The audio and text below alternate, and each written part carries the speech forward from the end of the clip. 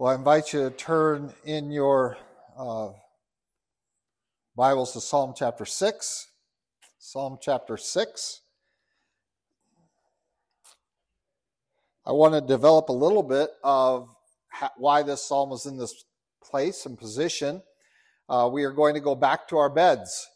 2 psalms ago, we talked about preparing ourselves for a good night's sleep, and the prayer and the recognition of truth that should be a standard for us because we are walking in righteousness and we are walking in a relationship with God, that our standard, that is our normal evening preparation, is a matter of worship and recognition that that God is the one that will give us rest, that we are ultimately looking forward to rest in His presence, and that what interrupts that is our sin.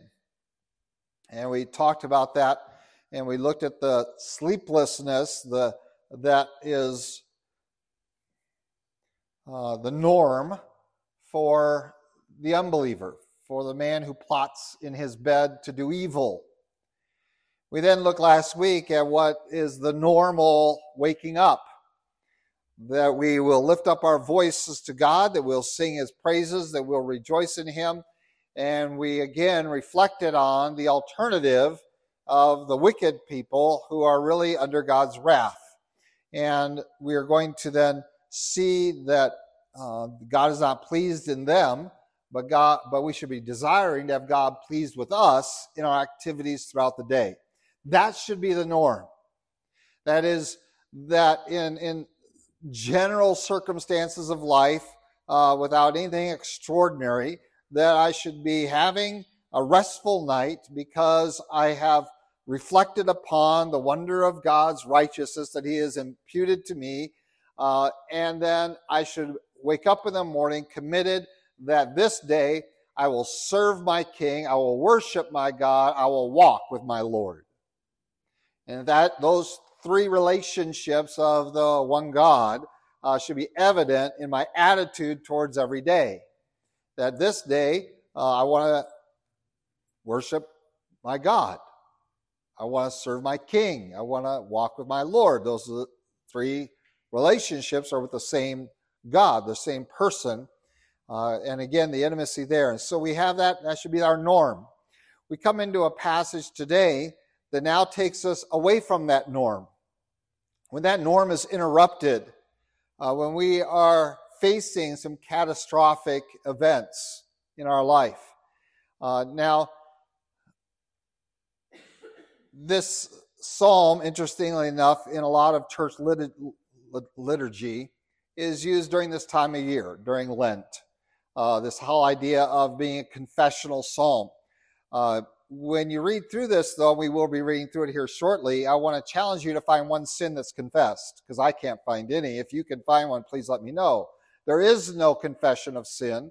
I don't know why this is in the confessional category of Psalms, but yet many place it there, and it is one of the very first passages used by not only Catholic Church or Eastern Orthodox in terms of during Lent, and it makes no sense, and we're going to talk about why here shortly.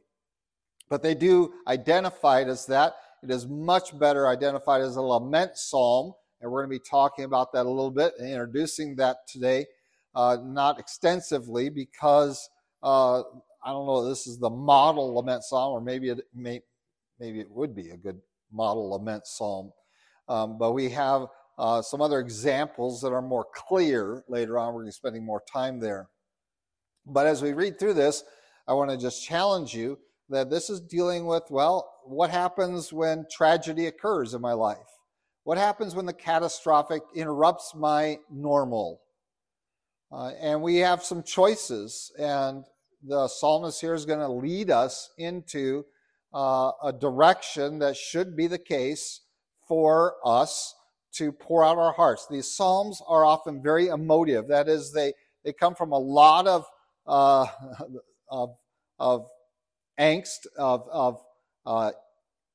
of fear sometimes, of agony on occasions, and that should be allowed. That needs to be identified and worked through. And too often we try to take more of a stoic approach to Christianity, that somehow our feelings are interrupted with that. And certainly we don't base our faith on our feelings. I remember the little train we grew up with. You guys remember the little train? You guys remember the little choo-choo train of Christianity? Facts are the engine, faith is the fuel car, and feelings are the caboose. Right? You never saw that illustration? You got to be kidding. Oh, I should have brought a little card for you and put it up on the board.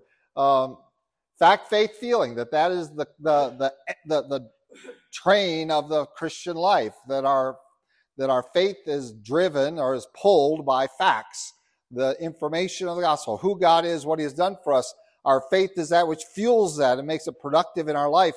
And feelings, well, they're the caboose. They could be there or not be there. The train will keep running without the caboose, won't it? On facts of what God's done and on the faith that we have in that, whether I feel that or not, isn't of necessity. But that doesn't mean that we can't enjoy that and recognize that these feelings are very real, and they are certainly represented in this psalm. Whereas the previous 5 psalms, we have really focused in on the facts of what Christ has done and the disparity, the contrast between those who follow after him in righteousness and those who reject him and rebel against him in their wickedness. And so we have referenced feelings and more than feelings, because despair really isn't just a feeling. We're going to talk a little bit about that today. Despair is a mindset that is facing the facts that I have no hope, hopelessness. And we've talked about rejoicing as being that which should characterize the Christian life. Again, it is not emotionless, it is not feeling less, but it is not feeling centered. That joy is not based upon my circumstances, but neither is it based upon my feelings. Well, I feel joyful today or I don't feel joyful. Rather, an attitude of joyfulness that reflects upon the goodness of God that has been extended towards us should impact all of our feelings, that some that might correlate with it better than others, but yet it should not be dependent upon or derived from feelings.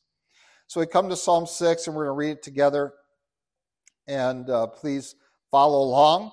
And again, you'll notice that there is no sin being confessed. To the chief musician with stringed instruments, on an 8-stringed harp, a psalm of David. O Lord, do not rebuke me in your anger, nor chasten me in your hot displeasure. Have mercy on me, O Lord, for I am weak. O Lord, heal me, for my bones are troubled. My soul also is greatly troubled, but you, O Lord, how long? Return, O Lord, deliver me. O save me for your mercy's sake. For in death there is no remembrance of you. In the grave, who will give you thanks? I am weary with my groaning. All night I have made my bed swim. I drench my couch with my tears. My eye wastes away because of grief. It grows old because of all my enemies. Depart from me, all you workers of iniquity, for the Lord has heard the voice of my weeping. The Lord has heard my supplication. The Lord will receive my prayer. Let all my enemies be ashamed and greatly troubled. Let them turn back and be ashamed suddenly. We come to this passage and we see the anguish in the description of the psalmist in terms of his own burden that he is enduring. And certainly we can maybe turn to some of these descriptive phrases and say, well, this is a man in the throes of guilt, the throes of repentance, the throes of confession. But again, if that is the purpose, the focal point, you would think that at some point there would be a sin confessed. But we don't really have that recorded here. And so if you want to keep this in the confessional category, then you're going to have to keep it as a general term without any specific sin conceived. Certainly, this psalm was likely placed in the confessional category because of a ideology that states that sin's effect upon you is to bring illness, that is one of the things. That in essence, that if I have physical malady, that its origin is going to be tied to some sin in my life. And that we know from God's word is not always the case. We know that it is not always derived from sin. In fact, sometimes God brings injury and even illness upon you for very different reasons that isn't tied to trying to chastise you for sin. Does God use these to chastise you for sin? Occasionally, certainly. And certainly when we are confronted with this level of misery, physical misery and misery in our soul, we're going to talk about what that entails in a little bit. Certainly, one of the first things we should do is consider, well, is this God chastening me as a father does his son? Is this God's discipline on me for my disregard for his commandments or for sin that I have committed that I know does not please him? And certainly that is where you should start, to begin there. But if that's all we have, and that's all we attribute any physical or soulish malady, and we only want to attribute it to sin in our life, we do the same error as three of Job's friends, who said, you certainly must have sinned for all this to happen to you. And they were all condemned by God for that very position and said, you better go take your sacrifice, let Job be your priest, or I will break out against you. You go because what you've said is error. And so if we approach a psalm like this as talking about significant things that's going on in this person's life, and we only attribute those significant things to sin, we commit the same error. And God calls us to repent of that there has to be a covering for that error. That if we think this is just a confessional psalm, that we only use that when there's sin, because sin is the only cause of either soulish or experiential or physical malady, we do error. You would have to ask the question, what was Paul's sin that caused, that he asked that thorn in the flesh to be removed multiple times? God says, no, I'm not going to remove that. Well, was that caused by sin? If the thorn in the flesh was a result of sin, then all you had to do is confess the sin, right? I mean, that worked for Hezekiah. And then God gives him more years. He could just remove that. God says, no, I have a purpose for that. It isn't tied to any sin. That purpose is in your life. You have been given such extraordinary revelation, such extensive ministry, that it's very easy for you to get puffed up. And so I want you to know that you have to be dependent upon my grace. And I'm going to remind you of that every day by giving you this thorn in the flesh, whatever that was. Most of us think that for Paul was his eyesight, that he wanted it to be restored. But if that were the case, that was probably from him being stoned, which again, was that sin derived? No. And so when we come to this psalm, we want to come to it with a very different approach. And the approach is from the approach of a lament psalm rather than a confessional psalm. Just because he references God's anger and God's displeasure and asking for mercy and healing and deliverance does not necessitate that we're dealing with sin. But we are certainly dealing with the broader category of the effect of sin on us. That is the general thing, that there is going to be death. Why is there death? Well, because there is sin, capital S, that is in the world. And so we know that the wages of sin is death. And so we all carry that. Even though we have been delivered by the blood of Jesus Christ, we recognize that our physical bodies are still going to carry the consequences of Adam's sin. And so certainly there is the concept behind that, whether that it's personal sin, corporate sin, or racial sin, and by racial sin I don't mean you care about what color your eyes are or hair or skin. I'm talking about the human race. Okay, we are one race, by the way. Bible doesn't use, the only way the word race is used in the Bible to refer to humans. For everything else, other designation or division among men, they use tribe, tongue, language. What tribe, tongue, and language are you? Those are the divisions of men. The Bible doesn't use the word race. It refers it to the human race. And so our racial sin is our humanness, that there is, we derive that from our fathers, ultimately from Adam. And so some of these things are attributed to that. And we recognize that sin has had an impact upon this world, and that's why God at one point will not only take us to his presence, but will destroy this world and create a new heaven and new earth without the ravages of sin upon it. And so we look forward to that. But until that day, we still deal with the ravages of sin, don't we? In our experience. We still deal with getting old and joints creaking, and it takes longer to get up, and you feel everything worse, and your recovery time gets longer and longer until pretty soon that's all you're doing is recovering, because you every time you exert yourself the slightest bit.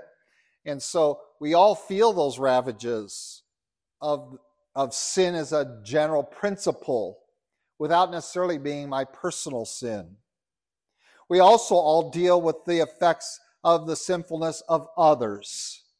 That is, we live in a society of sinners, and we are sometimes swept up into the ravages that they affect, either intentionally, and that's what's going to be talked about at the end of this psalm, that there are the enemies of God's people that will sin against us. And then there are those unintentional or generalized, they might be intentional, but general. They're not specifically directed to you, but they are generally, because you are part of a population that is targeted, that you're going to have to deal with. And so the population of the earth has been targeted in the last 4 years or so, right? 3 years. And many Christians were affected by that. Does that mean that all those Christians were sinning, that needed to repent and confess? No, it was the effect of God's creatures and creation and people being attacked by a malevolent group or individual or force. And so these are the conditions that we come into. And given all these various mechanisms that we can come to, we can recognize that this psalm is effective regardless of origin of the maladies that we confront. And then there's, of course, another category that is completely disassociated from sin and sinfulness, capital S or lowercase s, individual, corporate, or broadly of racial. And we come to that, and that is that God sometimes will bring these as a measure of test. And that was the opportunity that Job had, that now you can have an opportunity to demonstrate and to shut Satan's mouth, that's hard to say, shut Satan's mouth by praising God when the world would curse God. And so here we are with a heavenly audience of the earthly stage, and we have the rebellious one, the evil one, and the righteous one saying, well, what about Job? He's serving me. Oh, well, that's only because you pay him so well. Let's take away that salary and see if he'll still serve you. Okay, let's find out. And God sets the parameters and lets Satan have his go. And certainly this was confusing to Job, because Job wasn't privy to what was going on in those heavenly realm. But ultimately, God not only restores Job, but more importantly, helps Job understand. To break through the confusion, understand the nature of suffering sometimes is to bring us into a right relationship with God. And so when and to purify ourselves or to simply glorify God. And maybe we do that better through suffering than we do through wealth and enjoyment. And so we come to this psalm and we anticipate something, and that is that when things are going poorly in our lives, when things are going really bad, who's to blame? And we can find within the psalmist kind of the same confusion. If we could, I almost wanted to take us into the book of Job and read 2 or 3 chapters of Job saying, I haven't done anything wrong. I haven't done anything wrong, but God has turned against me. The confusion of it, because this was the philosophy of men, is that if something goes bad for you, then God must be against you. And we're going to see that confronted here by the psalmist. Things aren't going very well for him. How is he going to respond? How are we going to respond? And so he begins, O Lord. He directs his attention to his God. And again, says, do not rebuke me in your anger. Oh, I'm sorry. I have a note here I forgot to touch on. There's one other use of this psalm. Sorry. Now, one other use of the psalm, which is really important because it is completely disassociated from the individual's sin, and that is the messianic use of this psalm. We are going to encounter this multiple places throughout the book of Psalms, some more famously than others, where Jesus Christ on the cross even quotes from them, my God, why have you forsaken me? And so we recognize that there is this concept of this abandonment, this turning away as Jesus becomes our sin. So it's not completely disassociated from the sinfulness, the racial sin, sinfulness of mankind that's becoming, but certainly was not carried by Jesus, and yet he suffered cruelly at the hands of wicked men. O Lord, do not rebuke me in your anger, nor chasten me in your displeasure. Obviously, the psalmist has engaged and is in misery. And this is not the norm. This is the abnormal. The previous 2 chapters are, here's my pattern, here's my habit in preparing in the evening, and then which is the beginning of the day, and then being up in the morning to face the balance of my day. But now, what happens when something horrible comes into our life? Something that we have to process through. And our first turn to the Lord is that, Lord, do not rebuke me. Are you angry with me? Are you chastening me as a father does a son? And as I said, this is where we begin. We begin the process of evaluation right there and say, have I done something or have I failed to do that which you have commanded me that would have your displeasure, have your anger turned against me, to have you working against me rather than for me? And we can't isolate the event that David is really referring to. There are several occasions we could easily connect this to where it might appear and be evidence. I mean, when the king is hunting you down, you can imagine something like this psalm being written. You know, where are you, Lord? And how long is this going to keep going? And why do I thought I was your anointed one, but I'm being treated like I'm being hunted down like a dog and being maltreated. We could go from there all the way towards the end of David's life when he was betrayed by his own son Absalom, and there are multiple places in between that we could select from. But he understands that there are no accidents in the Christian life, that God is engaged in our living. And so his statement is, has there any, oh Lord, do not rebuke me in your anger. I don't want to have that as the weight that is on me. I don't want to have your displeasure. And so I'm going to come to you, Lord. And again, this is an important step in this process that we have in this psalm, to process through these extraordinary events in our lives. We begin there.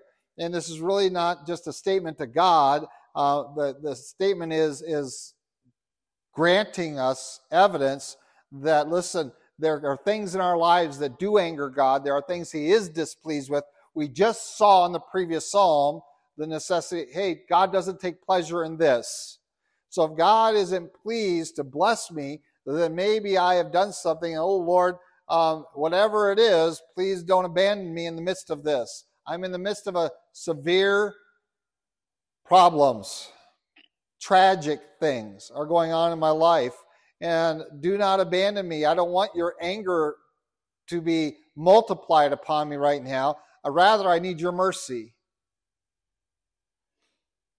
Essentially, we could come to this with an attitude, don't kick a dog when he's down.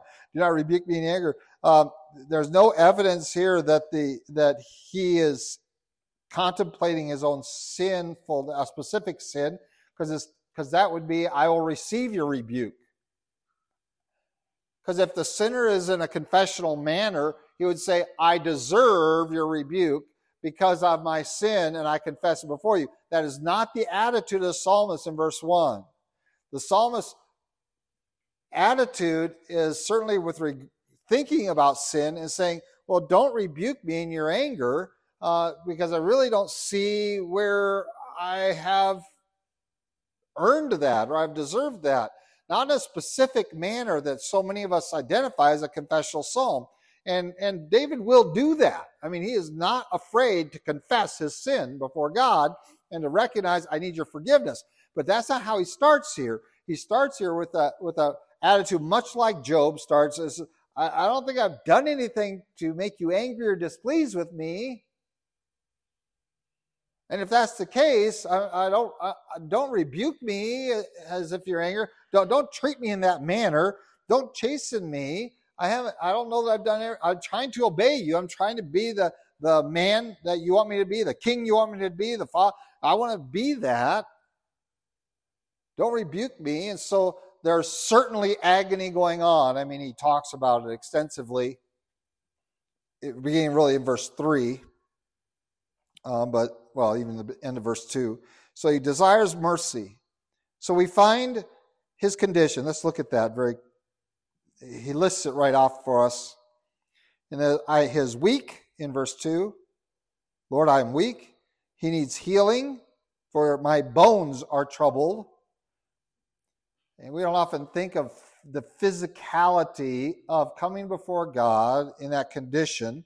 Normally, our first thought is not to come before God. It's usually to call the doctor and when things start hurting like that, and to seek some medical treatment. Here he is coming before God, saying, I need your healing, that I have this ache. My bones are troubled. And that whole idea, and this is going to be a common theme not only in the Psalm, but in Proverbs as well. That's why we talk about, the joyful heart is good medicine, but a guilt will dry up the bones. And so that association of that text into this text. But the whole concept here is that he is feeling things very deeply and for a prolonged enough period of time that it is affecting him physically. He says, I'm weak. I'm in a weakened state. I need healing, not rebuke. If he was in sin, that's not the nature of the song. It is rather saying, I'm in this trouble. My soul, verse 3, is greatly troubled. And we have a very soulish thing stated, but you, O Lord, how long? And he doesn't even finish the thought. It's a very abruptness right there at the end of verse 3. And then we finally come again to the real request. The first request is really don't add your rebuke. Don't bring this upon me. I don't need your anger and your wrath. I don't want your displeasure. I don't want your chastening. I'm already under this. Whether it be the effect, and we're going to see the place of the enemies at the end of this psalm. I'm feeling this. I'm feeling it in my physical self. I'm feeling it in my soul. I'm feeling it. And please, Lord, I'm asking you to deliver me. And so he's been requested upon his mercy to be saved in verse 4. But let's jump forward to verse 6 because we're still trying to figure out what his condition is. I am weary with my groaning, he says. All night I make my bed swim. I drench my couch with my tears. My eye wastes away because of grief. It grows old because of all my enemies. He has just described a very abnormal night, a night of desperate circumstances, whether he was physically unwell or dealing with betrayal or other enemies or whatever he was dealing with.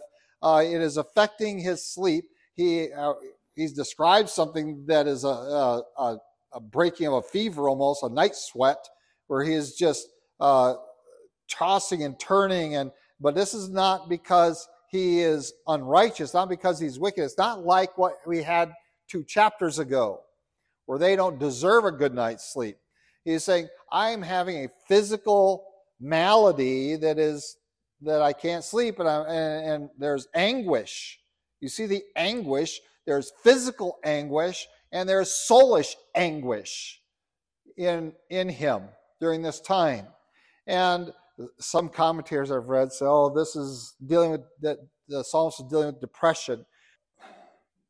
We always want to project modern concepts into Scripture, don't we?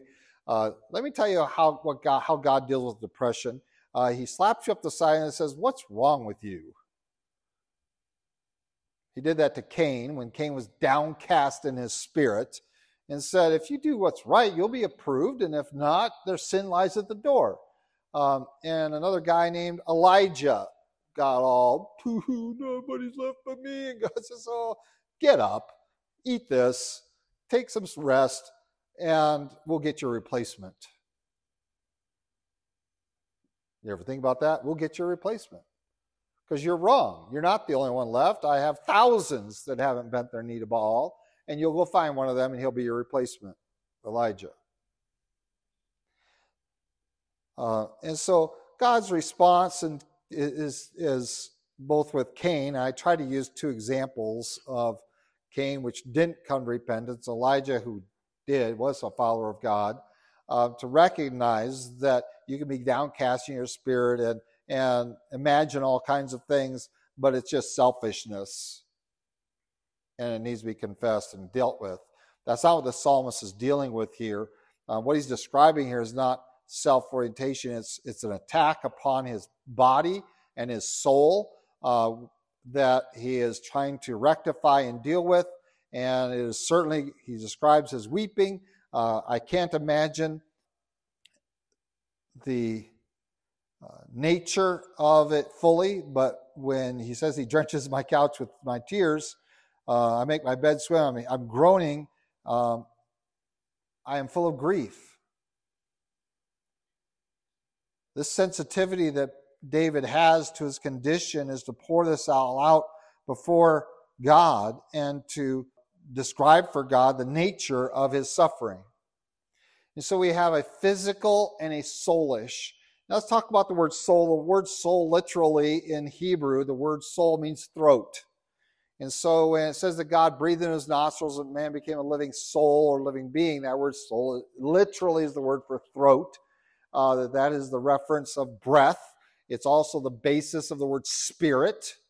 Man became a living spirit. So when we talk about spirit in the Hebrew, you're really using the word for throat, where your breath enters and exits. So now it makes sense. He breathed into our nostrils, and we have the breath of life, the soul. And that as we live and breathe is that phrase that we sometimes use, saying that this is my soul. My life, it force itself, if you want to use that kind of terminology. I prefer not to. But that whole thing of this is who I am, my being, that is distinct from my physicality, yet united with it. And that's why the Bible says that, the Word of God is quick and powerful, even to dividing asunder of what? Soul and spirit, bones and marrow. And so, yes, you can divide bone from marrow, but it's hard. You can divide soul and spirit, yes, but it's hard. because they're both of the same nature. And so we have the physical malady that he is, but you also have the soulish, or that, and I try not to use the word emotions too much because those feelings can be easily affected by circumstances. The soul is much more significant than just the place of your feelings. And we recognize that because we have a term that has been used historically in the church as, to save my soul. Jesus Christ come to save your soul. Well, that spiritual side of man.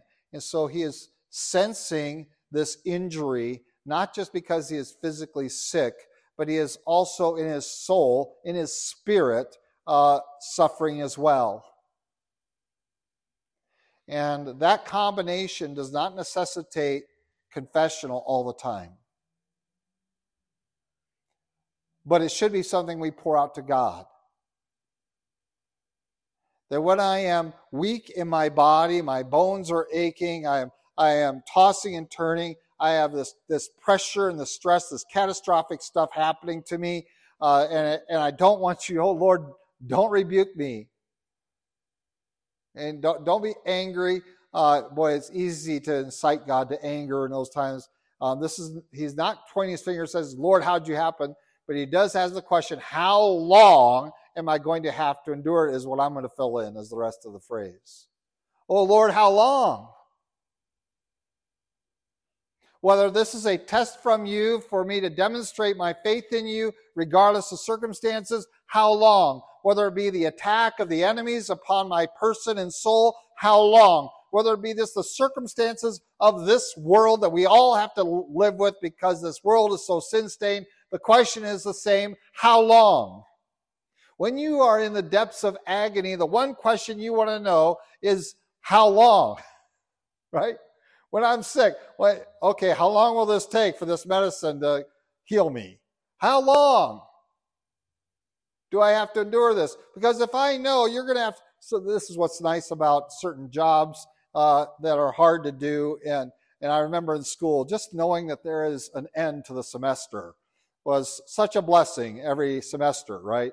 I knew how long it was going to have to suffer through this. This class is going to go on for 6 more weeks. Okay. I can make it 6 more weeks. Knowing that there wouldn't be any more of that class after that 6 weeks. Whew. How long? But if you don't know the end of that, this is a very powerful question. How long? When I am in agony, when I am in misery, when I am struggling, when I am under attack, when I have all of this catastrophic weighing down on me, when it seems that every turn I take, and I just can't help but put Job into this chapter.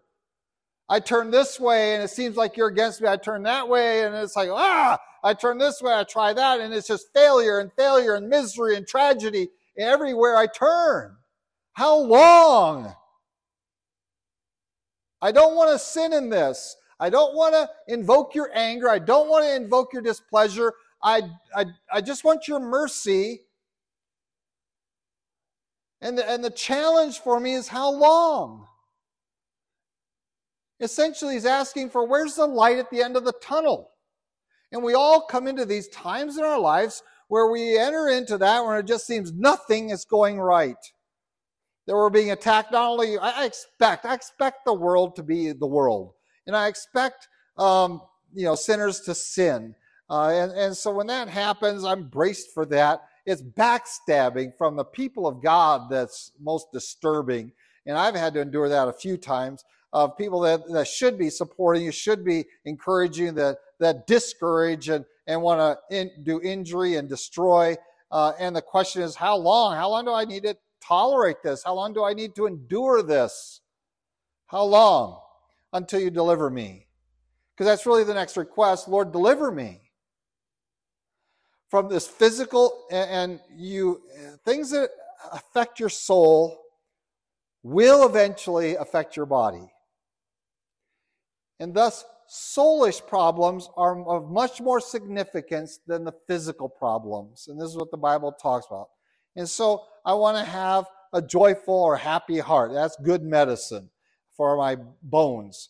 That it's just easier when we have a brighter outlook to endure physical pain.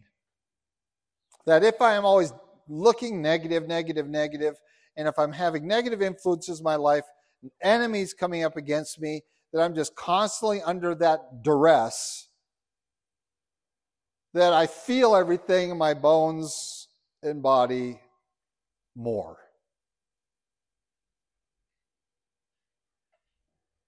And the world knows this to a degree. We talk about holistic medicine. We're going to try to treat the whole person. And so we're going to look at your relationships as well as what kind of stresses are going on in your life and your diet and your sleep patterns and all of that. They're all interrelated. But it's the matters of the soul that have the strongest influence in your life. And they are the matters that we don't give enough attention to. You give more attention to your physical care. You give more attention to your diet. You give more attention to these other things and not sufficient attention to our souls, to the spirit that lives within me. If there's one person in God's word that I think was sick all the time, it was a guy named Lot. Because the Bible describes him that he was vexed in his soul every day that he lived in Sodom. Can you imagine what that would be like? Well, maybe you can, because maybe that's how you live. We're not so far from Sodom, are we? That's why you can't immerse yourself in it. The world's wicked. Just, okay, I got it. I don't need it to be explained to me, shown to me. I don't need to observe it. I don't need to have it thrown in my face, but that's what Lot had to deal with every day because he was the only one, even among his family members. And that assault upon our spirit to vex it, to bring injury to that, eventually has a detrimental effect upon our physical bodies. And the psalmist here is dealing with this. Some textual critics want to say, oh, the last few verses of this were introduced by some other writer later because it's written in a totally different tempo and things like that. He's changed gears because he's saying, this is my condition, and now here's the origin of that. I have these enemies. Well, the enemies aren't necessarily physical enemies that are walking up to you with a sword. They're walking up to you with a spear, with a bow, even though he is, maybe that's another one. That's coming up next week, sorry. Them bending the bow. You're going to have physical enemies, but these enemies aren't the physical kind. These are the enemies that vex your soul. You know what kinds of enemies vex your soul? Gossips. They vex my soul. People that can't ever say anything good and encouraging. They're there to vex your soul. They're there to accusers, false accusers particularly, but accusers of all kinds vex your soul. And we're going to be introduced to one of those more next week. And so we have this weight.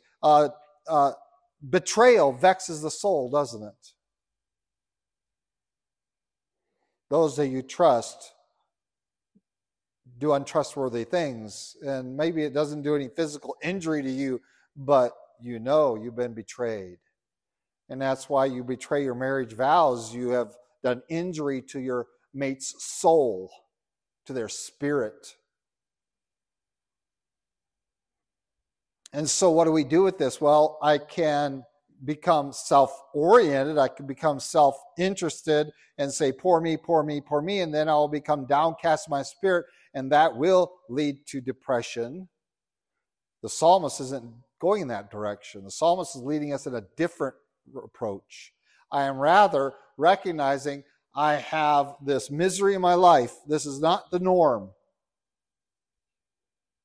And yes, based upon the principles of chapter 4 and 5, it would appear that you're angry and displeasured with me and that I am counted among the world instead of among your people. It would appear that way. And so I'm going to lay out all of this, but I'm going to ask, Lord, one question: how long? And then please deliver me. Let there be a light at the end of this tunnel of this misery I'm engaged in, and that I might serve you. And that's the essence of verse 5. If you think that this can't lead to death, yes. When your soul is crushed, and its effect on your body can be so significant that it can even lead to death. And that's what the psalmist was at. This is not some, I got a flat tire today, bummer. That's not what this is about. This is about some significant assault on the soul of this man, on his spirit. And I can imagine those times. I can think about what it was like. I can't fully appreciate it, but I can consider it out of God's word, that when David loses his very best friend, Jonathan, because it wasn't just the loss of Jonathan, it was the loss of his king as well that day. It was the humiliation of Israel to their enemies. It was so many things, and what that does to David, and you might say, and then he's rejected by most of Israel, and it's only Judah that wants to make him king. Oh, there's all kinds of circumstances going on to sort out. Can I sort those out? Well, David can't, but God can. Can we sort out all of those assaults on our soul that circumvent us, that surround us? And not always, nor should we really even try. And nor should we just become this, oh, poor me, because that's going to lead into that downcast spirit. Poor me. The psalmist is saying, poor me. He's saying, this is my condition. This is where I'm hurting. This is my pain. This is what this is how it's manifesting itself in my life. I just can't stop weeping. Not because I have no reason, not because I'm feeling sorry for myself, but because of the pressure that is being brought to bear upon me by my enemies, who aren't physically assaulting me, but they are assaulting my soul.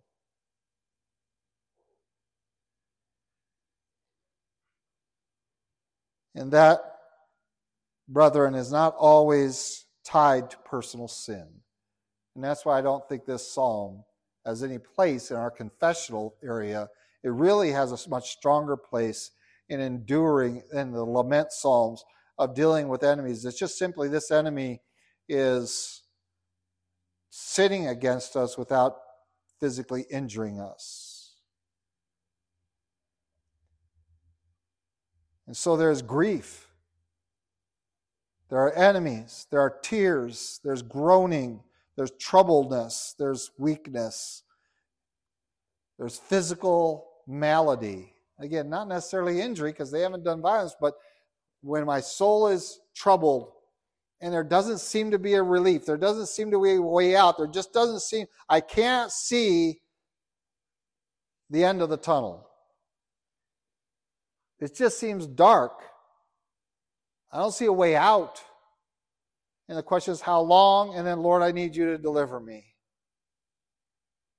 Because the last thing in those conditions is for me to heap God's wrath, God's anger, God's displeasure upon me when I'm already the target of so much oppression from around me,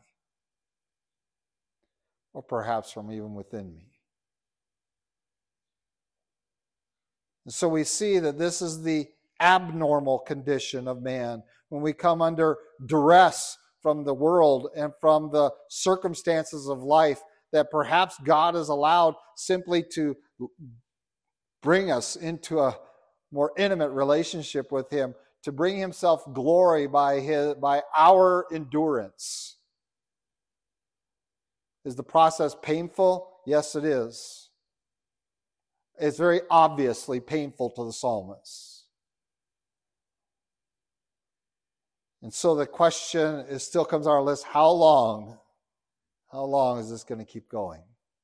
How long will I be the butt of this assault on my character, on my soul, by these who were once my friends who are now my enemies, though I have done them no injury?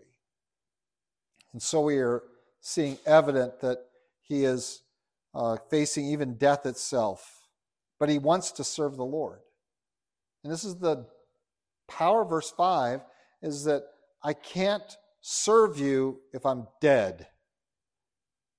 If I die of this, who will be glorified? if I die in this condition of agony and of misery, if I die in this condition, how will your name be glorified? It's not that the psalmist doesn't think there's life after death and there's a place in heaven to serve God. So many commentators want to speak to that, and that's not what he's referencing at all, really. He's saying, how can I serve your glory if I'm dead? And I think, again, we have to go back to Job for the illustration of this. God says you can do anything to Job but take his life. So he brings misery on Job's body, boils all over the place. In addition to all the grief, all the sorrow, all the loss that he has endured, he has this on his body as well. And then what is even worse, I'm going to say it's worse than the death of his children, the loss of his wealth, than the loss of his physical health, was to have 3 people come and antagonize him for who knows how many weeks about, why don't you just admit your sin? Can you imagine that? With multiple speeches each, to sit there and just harass you about, you must be the worst sinner on the planet. Why don't you just tell us what it is? And to endure that attack on your soul. But God says, you're not allowed to take his life. You're not allowed to do that. Why? Because I'm going to deliver him in the end of this, after he's been taught and trained. And the psalmist recognized that, and his statement is, how can I bring a right remembrance, or how can death bring, in death there's no remembrance. So basically, how can your memory be served by my death in this situation? How can my death bring that? If I go to the grave, how can you be thanked on earth for your deliverance? Now, can I walk around and say, oh, I wish I were dead, this is so bad? Well, Job said that. Would that I had never been born, right? Isn't that what he said? But you see, the psalmist has an expectation. He says, I want to serve you. How can I serve you if I'm dead? I want to serve your glory here, that you are the God that delivers, even though we walk through the valley of the shadow of death.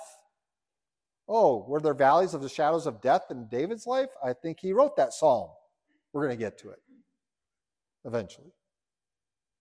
He says, I'm in one of those. But there's an outlet to this place, and that outlet, I want to serve you. And so God needs to sustain and deliver, and so I can't let this take me to the grave. No, I need to overcome it for your glory in my life. Does that mean I'm not going to ever experience death? No, but let it be a death that glorifies you and not in the midst of the throes of this soulish agony. I love hearing the stories of when some saints of old pass and they have smiles on their faces and they say things like, oh, that's nice. Even the testimony prior to their death, even my father-in-law, oh, I'm ready to see Jesus. Let's get this done. Unplug that thing. I'm ready. I'm ready to go home. And will death take that body? Yes, but it is very evident that this person is trusting in the Lord. Even a violent death as a martyr is one that glorifies God, because that is the ultimate service. But in this condition, the psalmist says, this doesn't bring glory to your name. This is not the way your name should be remembered. And so I'm praying for your deliverance so that I can serve you following your deliverance. And then we come to the last half of the psalm, last 2 verses, and again we find this condition repeated. Depart from me, all you workers of iniquity. Why? You attackers of my soul, go away, because God's heard my prayer. And he says this in repeated ways. God has heard the voice of my weeping. The Lord has heard my supplication. He will receive my prayers. And I'm going to go from being the troubled one to you be the troubled one. And ultimately, this is the resolution, is that you can pour out in the times of misery your heart to God. He does hear you. He does see your weeping. He does respond. He is near at hand. And so while you have your normal patterns of coming to the Lord before you go to bed to have a good night's rest, when you have an interruption in that normal pattern by tragic events and soulish attacks, that we can still cry out to God and we will weep before him. He will be attentive to our needs. He will hear our prayers. He'll respond to them. And it is time for us to get up in the morning and say, "Be gone, enemies." Not that you are saying that there's not going to be any more attack. It's that no longer are you doing injury to my soul, because God has heard my weeping. He has heard my prayers. He has responded to me. He has accepted my prayer. And so what should be happening is that instead of the believer being troubled, the enemy should be ashamed. And the concept here is that they will be immediately put to shame, not just eventually. The psalmist here says they were basically turning them aback and say, you know what? That attack that they put upon me really is their shame, not mine. It is injury to themselves, and is no longer going to be injury to me because I trust in the Lord. Has there been weeping? Has there been pain? Has there been misery? Yes, but there is not discouragement. Because God hears our prayer. The reason that you enter into discouragement is because you don't lay these things out before the Lord, because we say, "Poor me," or we blame God. "How dare you let this happen to me?" That's not what the psalmist here is saying. He's saying, don't add to what they're putting on me right now. Right now, I need your mercy. I need your deliverance. I want to serve you, Lord. And then he turns to his enemy and says, "Depart from me, you attackers of my soul." God's heard my prayer, and God will put you in your place. You are the ones who should be under duress. You are the ones who should be ashamed. You are the ones. God will deal with you. I don't even have to get back at them. I don't have to get even. I don't have to do anything. God has heard my prayer. And we're going to see somewhere along in here, in our psalm study, that joy comes in the morning. That there is that relief of recognizing, you know what? Compared to what God has done for me, these people can do nothing against me. Saints throughout time have been assaulted, not just physically, but worn out. Sometimes by some who should be their own. The apostles had to deal with false teachers coming into their churches and causing dissension and disruption. And we should not expect anything different today. My expectation is, listen, my soul is going to endure some dark times. What am I going to do? Well, I'm going to weep. It hurts. And it's okay to weep. Stoicism is not the correct Christian response, but rather that we pour out those pains, those hurts, those things that would cause us to weep, and we pour them out before the Lord, those harsh words, those harsh attitudes, those maltreatments by men, and we pour that out before the Lord, and by the circumstances of the world and of the general sinful state of the condition of creation today, and we pour it out before the Lord, and we just say, "Get away from me, you attackers of the soul. For I have a rock.